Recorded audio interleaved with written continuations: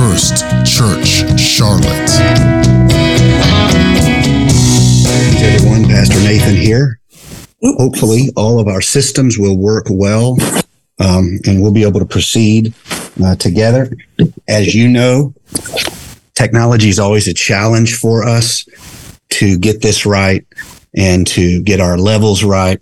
I am having, just so you know, I am not just teaching.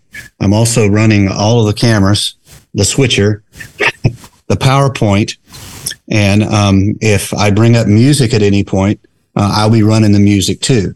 So if you were to see my workstation here, it's like a cockpit in a plane. And I don't mind. I just worry that I don't do a great job because of the distractions of all of that. We are starting tonight a very, very important ministry.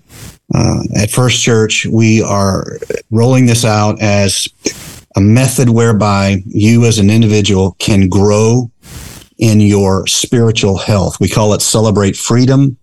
The idea is that it's not enough for us to have, how shall we say, a good church service if the rest of our life is filled with a sort of defeat, sort of despair, anything of that nature. It's not going to be natural for us to really experience. It's not going to be, how shall we say, it's not going to be the unfolding, the appropriate unfolding.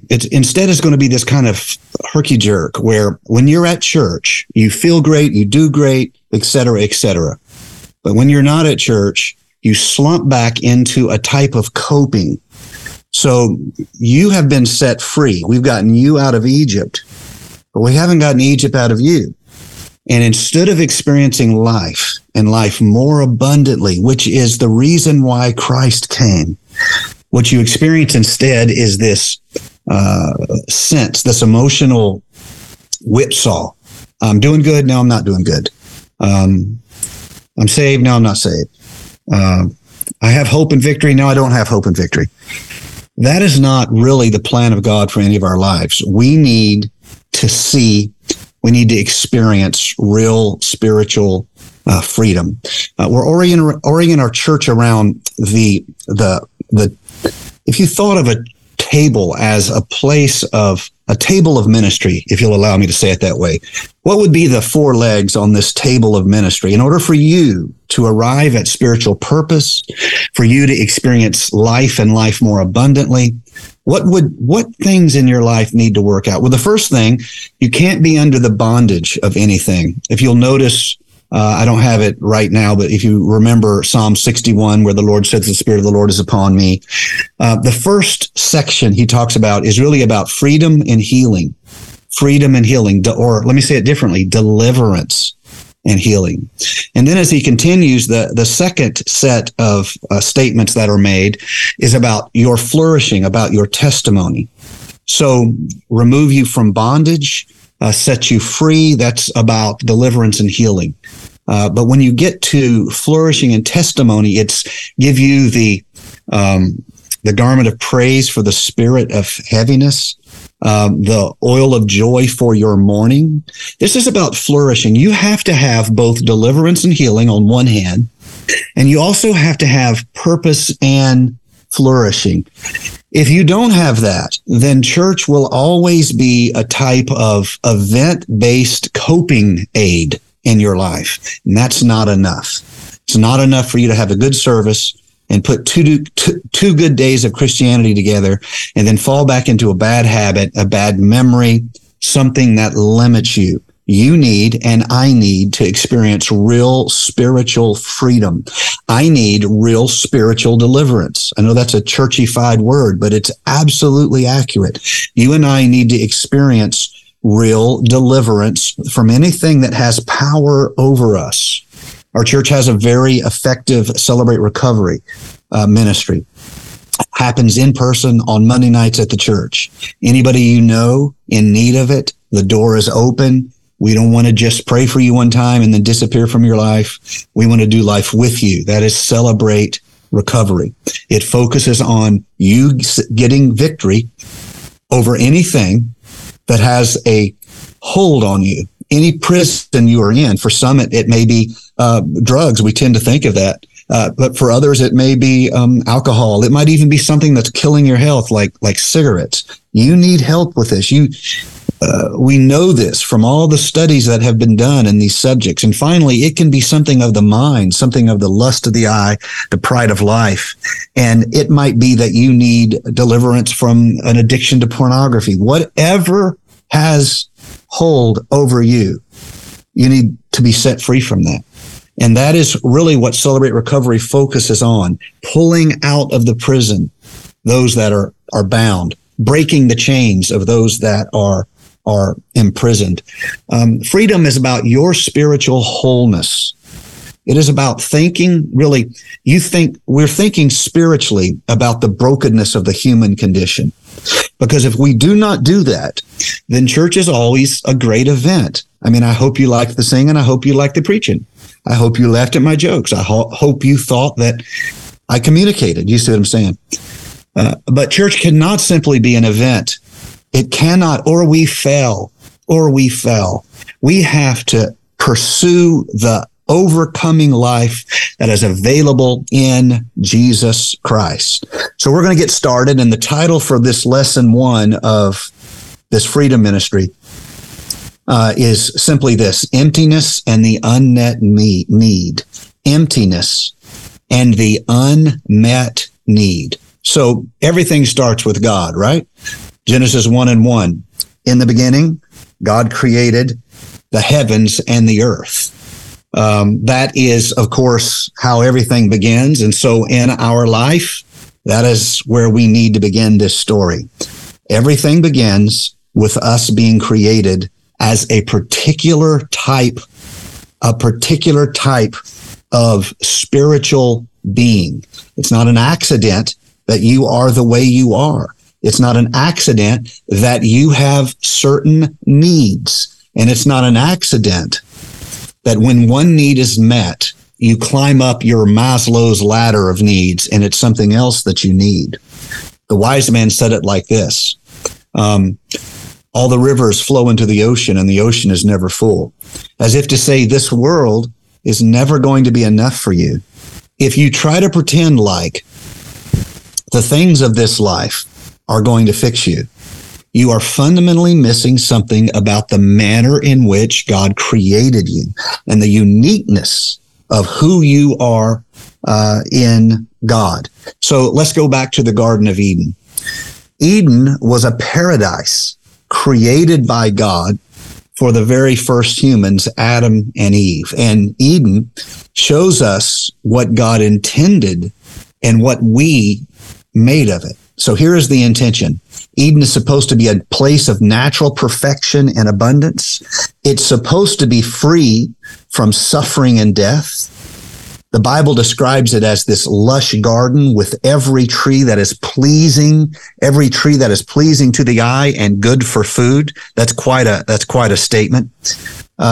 It continues showing us that there is a river flowing through the through the Garden of Eden, watering the land, providing sustenance for inhabitants. And here is something so profound.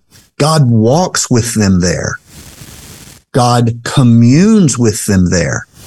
See God's intention walking with them in this garden, a loving, close relationship between God and humanity. There's no shame there. I want you to see that. There's no sin there, not in Eden. There is only innocence, fellowship, and communion with God. This is how God would like it to be. Eden represents the ideal state of coexistence with God. It represents complete communion, harmony with God and harmony with nature, and moreover, peace within oneself. Peace within oneself. That should be enough, right? To know that kind of peace. But let's be honest, this is very, very far from life as we are living it.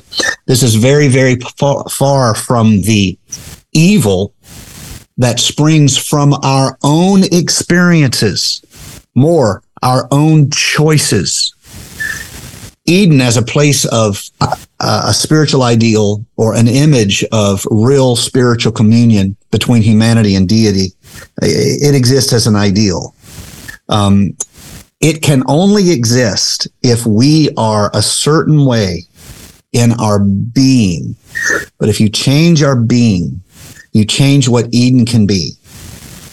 And the result of that is if you change our heart, you change the world that holds us. Why does this matter? Because you can't take flawed humanity, put him or her in a perfect world, and expect it to be perfect. So we can blame others all we want to. And there's plenty of blame to go around. There's people who have done terrible things to you, to loved ones. Evil has flowed out of them like a river reeking of sulfur. Evil has flowed out of them. But there is no perfect world that we could be a part of that evil would not also be a part of. This is why the Bible would say things like all have sinned. And this is the reason why a lot of Christian people have been taught to say things like, by the grace of God, that could be me. The point is, there's no telling what I'm capable of. We are living in a world filled with evil, filled with rebellion, filled with error. We cannot help ourselves but to hurt one another. We cannot help ourselves but to compete one with another. You put the most innocent of children on the same playground, there will soon be tears and maybe blood. We struggle. And yet there is something in us that knows, that can see, that can perceive a higher realm, a better way. Notice here that although Eden is not available to us now, we're told about it. Notice that God wanted us to understand it. There's a lot of things from the pre-flood world we have no idea. We are given these teaching images of the Old Testament. We weren't there. We don't exactly know. Even in the Garden of Eden, there is as much symbol in it as there is literal. What do I mean by that?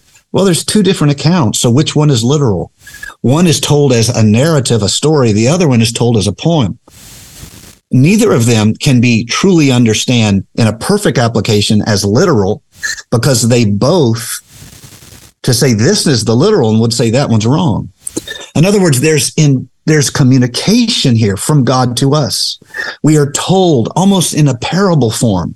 That's whenever God wants to teach us, whenever Jesus wants to teach us about something that's difficult to understand, he does it through things that are easier for us to understand. Thus, we are given one account of creation as a narrative, a story, almost a parable. We're given another account, chapter 3 chapter 3 would be that. And the first one, chapter 1 would be the song, the psalm.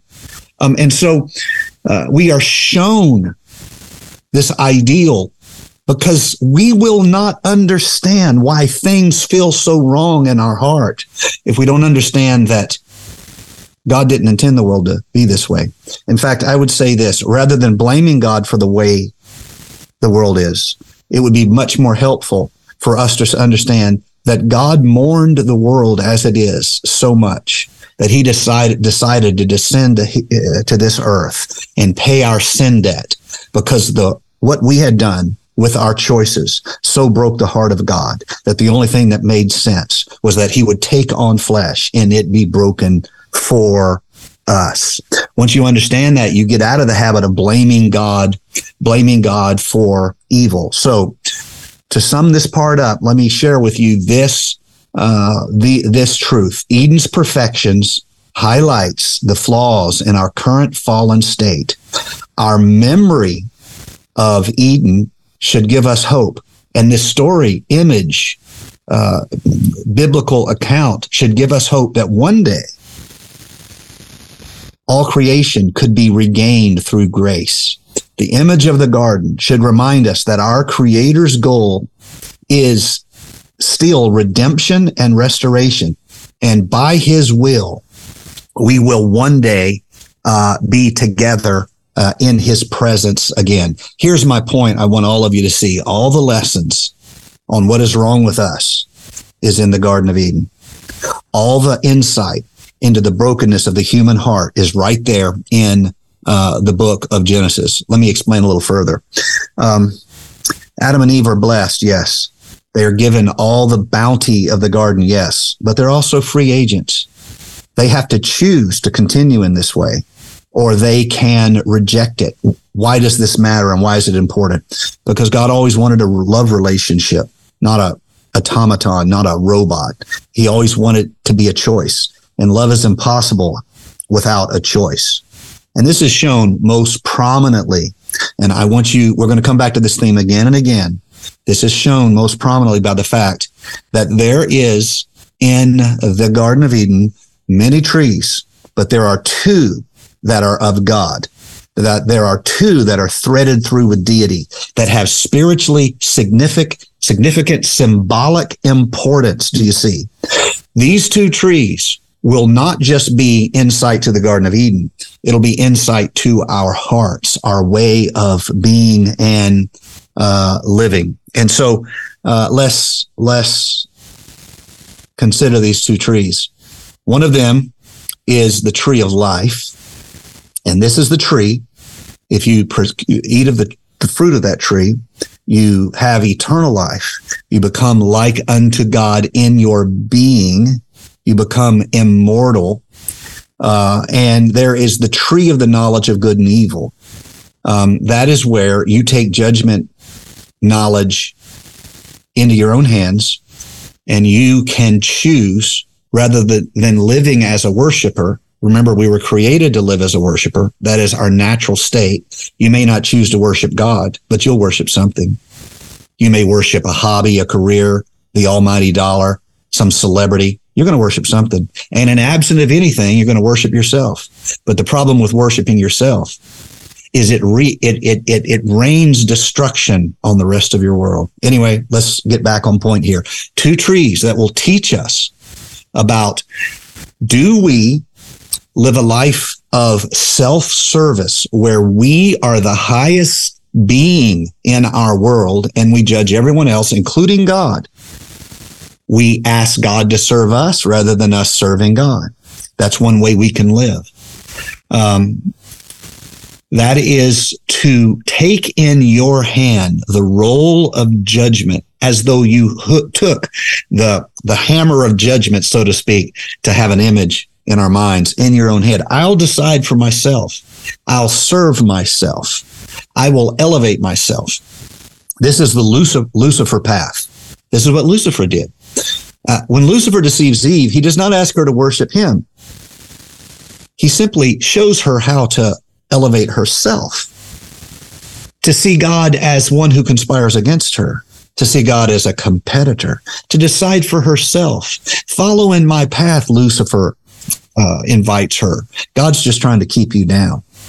And so she eats of the fruit of the tree of the knowledge of good and evil. Remember, this is a teaching image for us. And she convinces her husband, Adam, who was not deceived, to follow in her path. And what you see here is some beautiful threading through of prophecy, mercy, grace, so many beautiful things here.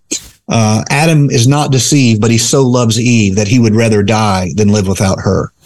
This becomes an image prophetically and poetically of Almighty God. He's so in love with you.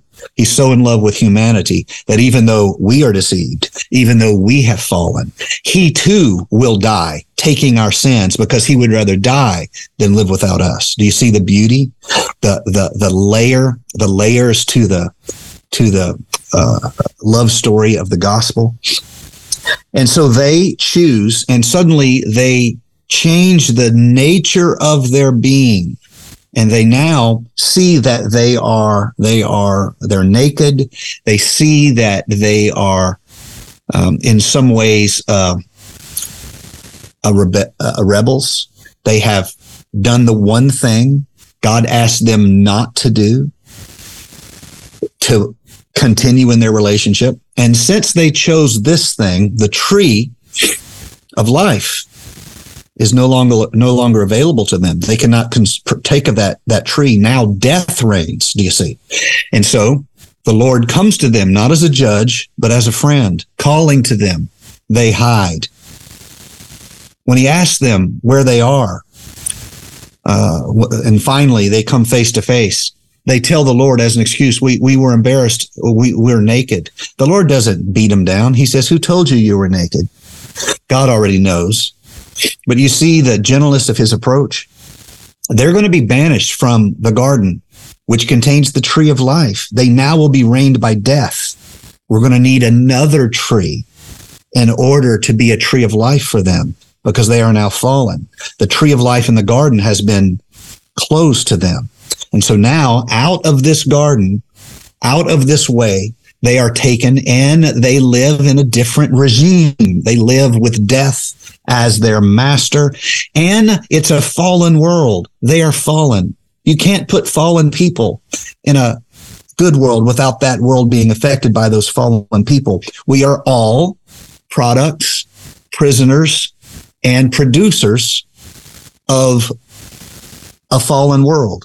We both produce the fall. We live within the fall. We have to choose, just as they chose that, we have to choose to turn back toward God. Now, let me try to move to sum up here, because this story is so beautiful. I could spend a lot of time here. I really could.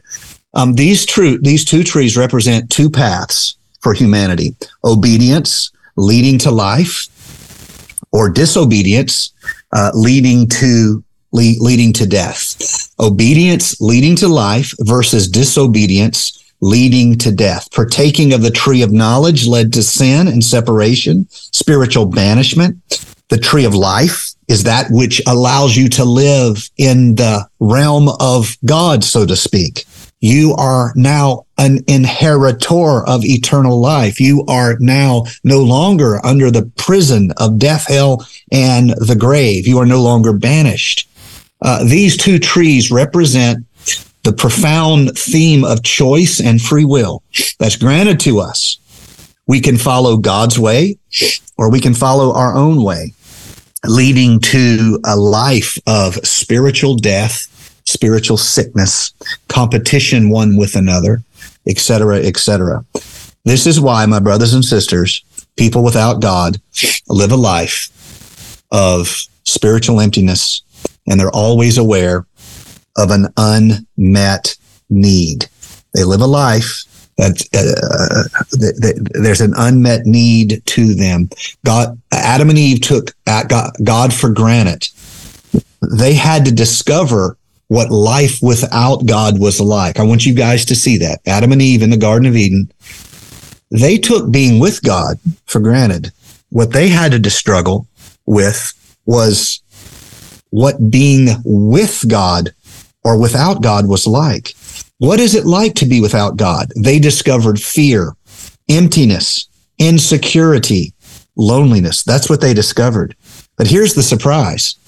We know what fear, emptiness, insecurity, and loneliness feels like. We know this fallen world.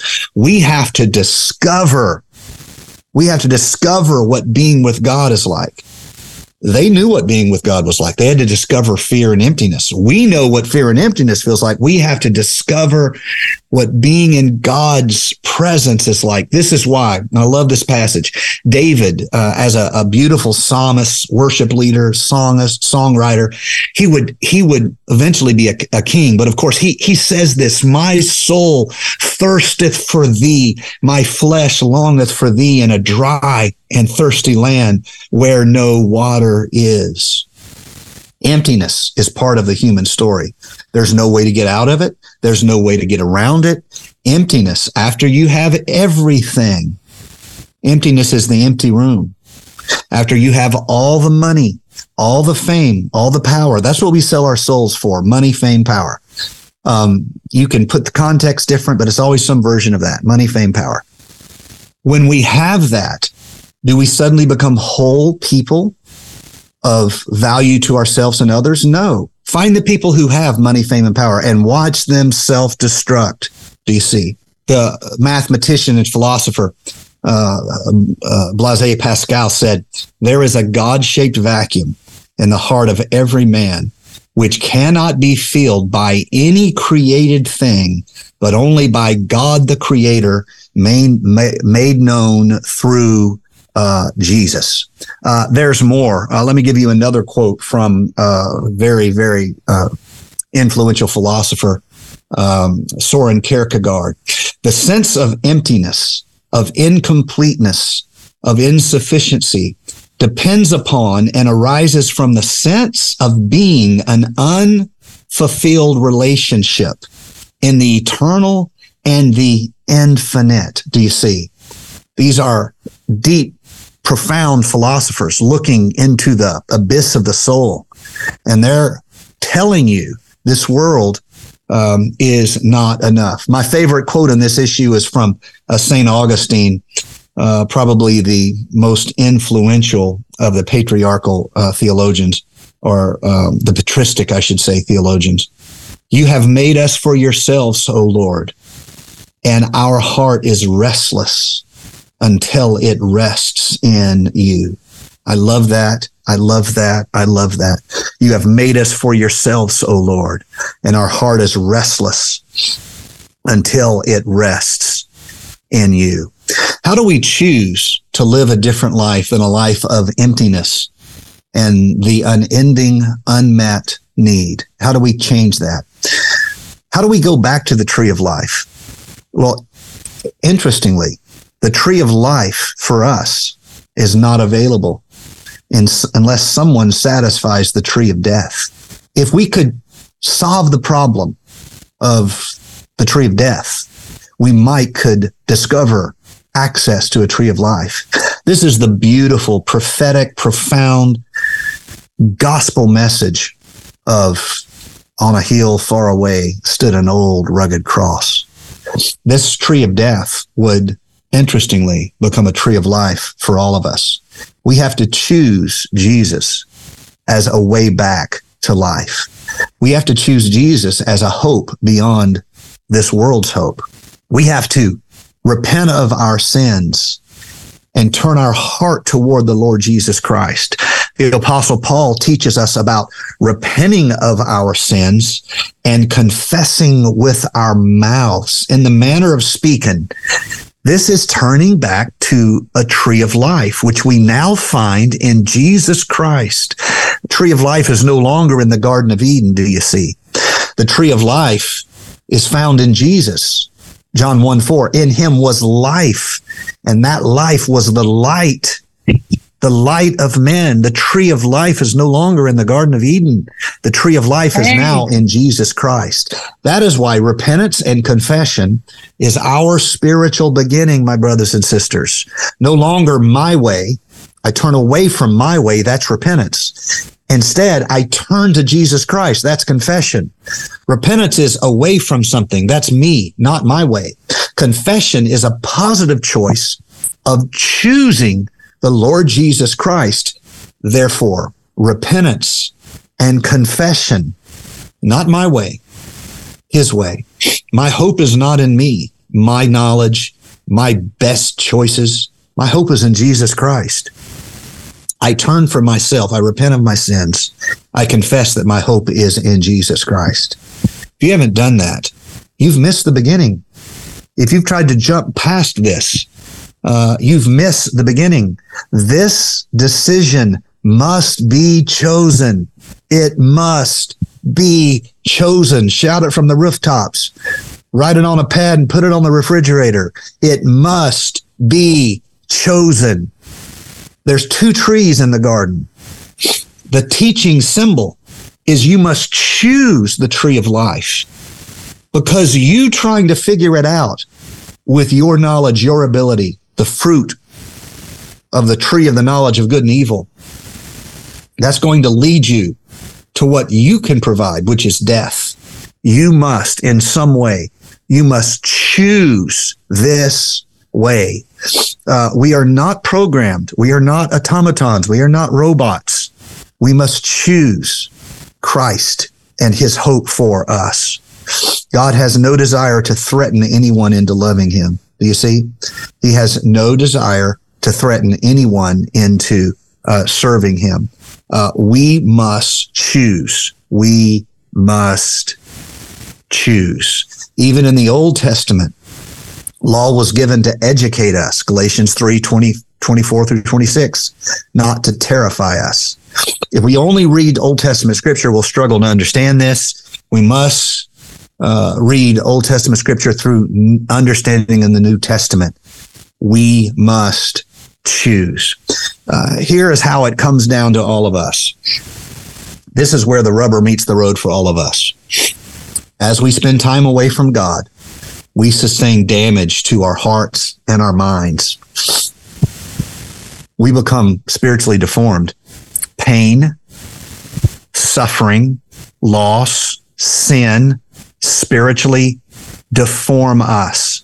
Bad experiences produce bad memories. Bad memories produce bad feelings. Bad feelings produce bad decisions, bad actions. And here is the final nail in the coffin. Since we don't know how to heal ourselves, we have to choose to cope. Coping is not healing. Do you see? Coping is not healing. Coping is surviving. And a lot of people can use church to cope.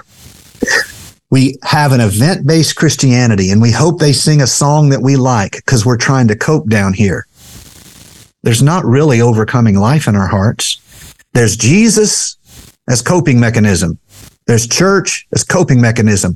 This is not abundant life. This is not overcoming life.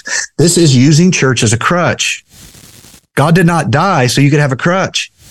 Remember Jesus at the pool of Siloam? Wilt thou be made whole? You can stay here watching others get their healing, or you can stand up.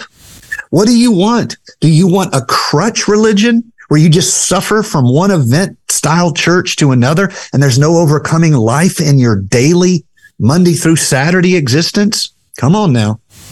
We don't know how to heal, so we cope. We live as the walking wounded. And as sure as God made little apples, sin is perpetuated. What do I mean by that? Hurt people hurt more people. Pain begets pain. Angry people create more angry people. And the beat goes on. And the beat goes on. Tragically, the beat goes on. If we could heal ourselves, we would have done so a long time ago. If we were enough for ourselves, we wouldn't live so empty. But there's this painful insight. At the end of all our pleasures is this emptiness. Change the word from pleasure to something else. Call it success, fortune, interests, hobbies, career.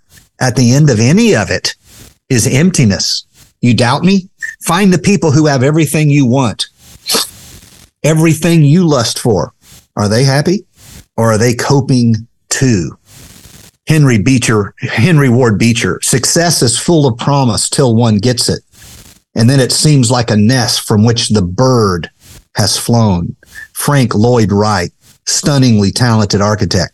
Many wealthy people are little more than janitors of their own possessions. Helen Keller, many persons have a wrong idea of what constitutes true happiness. It is not attained through self-gratification, but through fidelity to a worthy purpose. This is the challenge that we all face and we all are living with.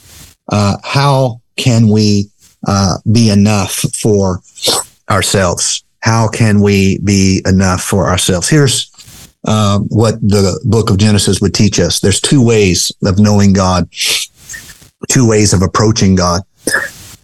You can try to figure it all out yourself and live life as a critic, live life as a judge, live life as one who decides the relative merit of others. To live your life as someone who likes a little bit of Buddha, a little bit of Confucius, a little bit of your favorite modern self-help guru, a little bit of Hollywood theology. I mean, after all, everybody has one or two favorite movies, right? A little bit of your favorite novelist. You have that book you read that really touched you, and you'll decide for yourself. You've decided that what you need to be happy is more money. And so you work and work and work to get more money. Or I'm bored with this relationship. Let me see the next pretty young thing I can find. And that'd make me happy. So you do that. That's not enough. That's not enough. She turned out to be cray. And so what else is next? So, well, then if I just could have 100,000 followers on Instagram or YouTube, or if I could be a celebrity and hang out with celebrities, because celebrities really like each other and they support each other. They don't have a dog eat dog community at all. You can live as the critic. You can live as the judge. Both of those allow you to serve yourself. But when you do that, you're stuck in the world you're living in. It's a dog eat dog world. It's a crab bucket. Everyone's crawling over everyone to get to the top, but there's nothing at the top. That's one way to live. You worship yourself. The other way, shown to us through the genius of the scripture, the story, the insight, the image of the book of Genesis.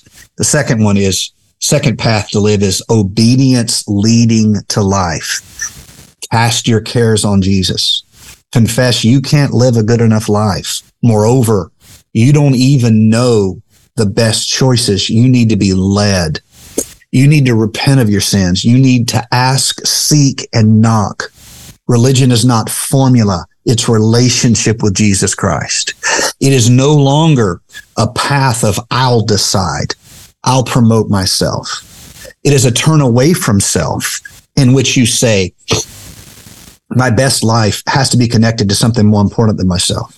My best life has to not just receive, but give. My best life has to be more than some type of a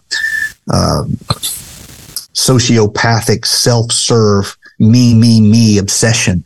I have to decrease so he might increase.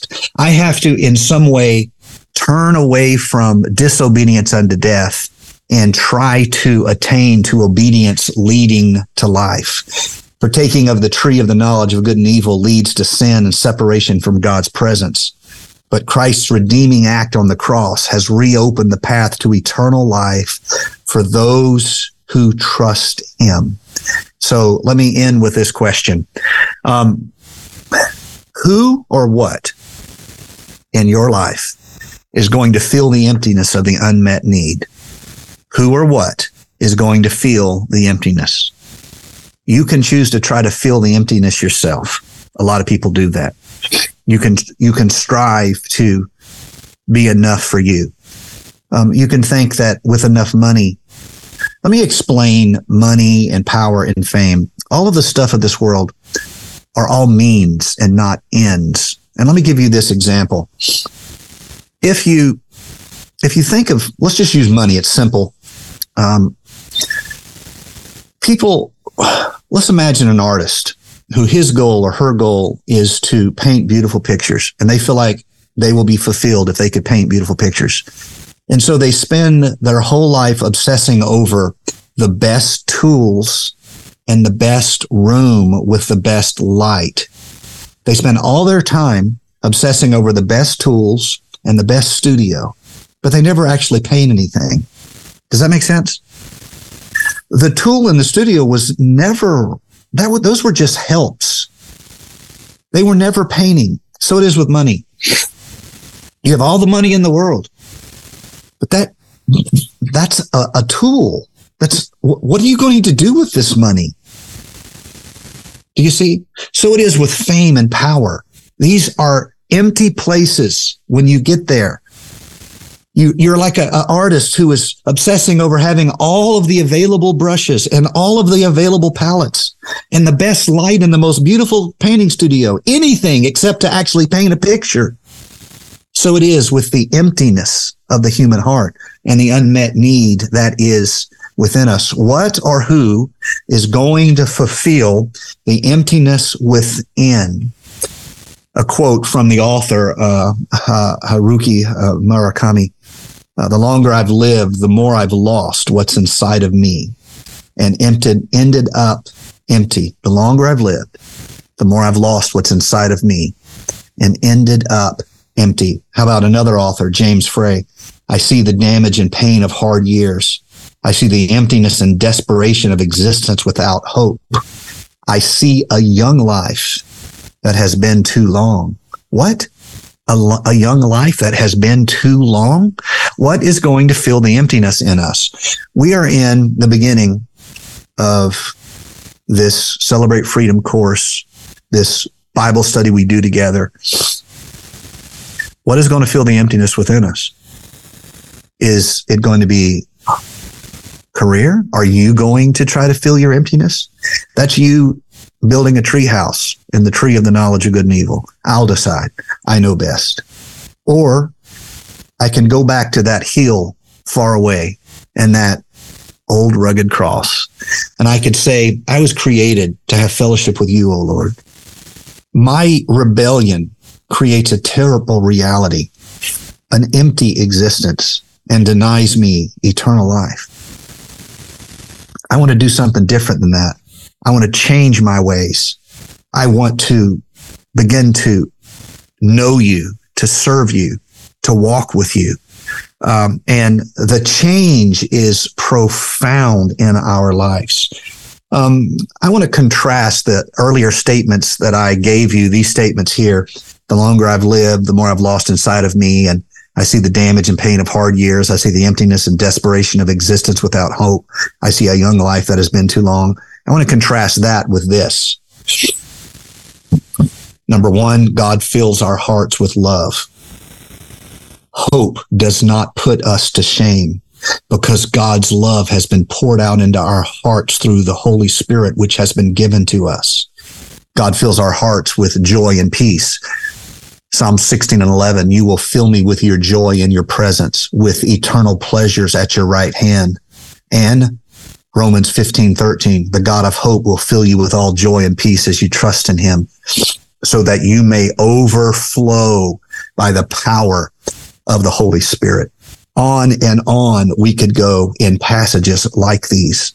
On and on we could read as we have scripture after scripture, as we begin to, in a very real way, in a very truthful way, experience what this kind of a life is. Emptiness or life. What is it going to be? Let's read a few more scriptures here just to show you the contrast that we have here in scripture. God fills our hearts with wisdom and understanding. 1 Kings 3:12, I will give you a wise and discerning heart so that there will never have been anyone like you, nor will there ever be. God fills our heart with courage. Psalms 27:14, wait for the Lord. Be strong and take heart. And yes, wait for the Lord. How about purpose? Romans 8:28. And we know that in all things, God works for the good of those who love him, who have been called according to his purpose. How about praise? 71:8 of Psalms, my mouth is filled with praise, declaring your splendor all day long. How about, man, we could just go on. The Holy Spirit. Ephesians 5:18, do not be drunk on wine, which leads to debauchery. Instead, be filled with the Holy Spirit. The takeaway from all of this is that God's presence is going to fill our heart. That which separated us from God has been removed. That which has separated us from his presence, his goodness, has been removed. The choice for us is how then do we want to live? How then do we choose to proceed? What is our solution for emptiness? Is money going to be enough for you? Wherever you are, would you just close your eyes right now? Would you bow your heads? What's enough?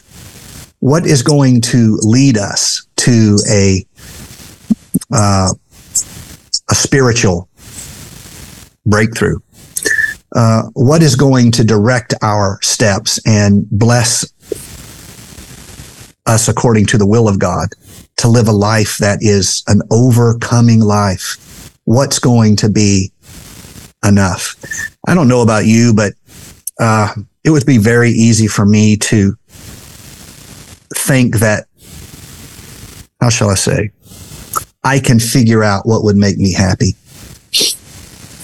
I think it's very tempting for me to decide for myself what would fulfill me. In fact, left to my own devices, that's what I will do. I will try to figure out for myself what is enough. I will try to answer for myself what is enough. At some point, I come to the end of myself, and I think one of the most difficult things for us to admit, at least speaking for myself, is that we come to the end of ourselves. And until we do, we're not really ready to wholly cast our hearts on God. As a parent, I hate that, because I'd like to think that my kids can go straight into a perfect relationship with God. I'd like to think that they don't have to come to the end of themselves. I've seen so many people have a touch from God and then go into the world. Thank you for listening to First Church Charlotte. If this podcast has blessed you, please rate it with 4 or 5 stars. By doing so, you will help others find our free podcast and bless them. If you're in the Charlotte, North Carolina area, come worship with us at 4929 North Sharon Amity Road. For information about service times, church ministries, and so much more, visit us online at firstchurchclt.com. If you would like to help support our efforts, please text GIVE to 704-445-5353. We pray God's richest blessings to you. Come, worship with us.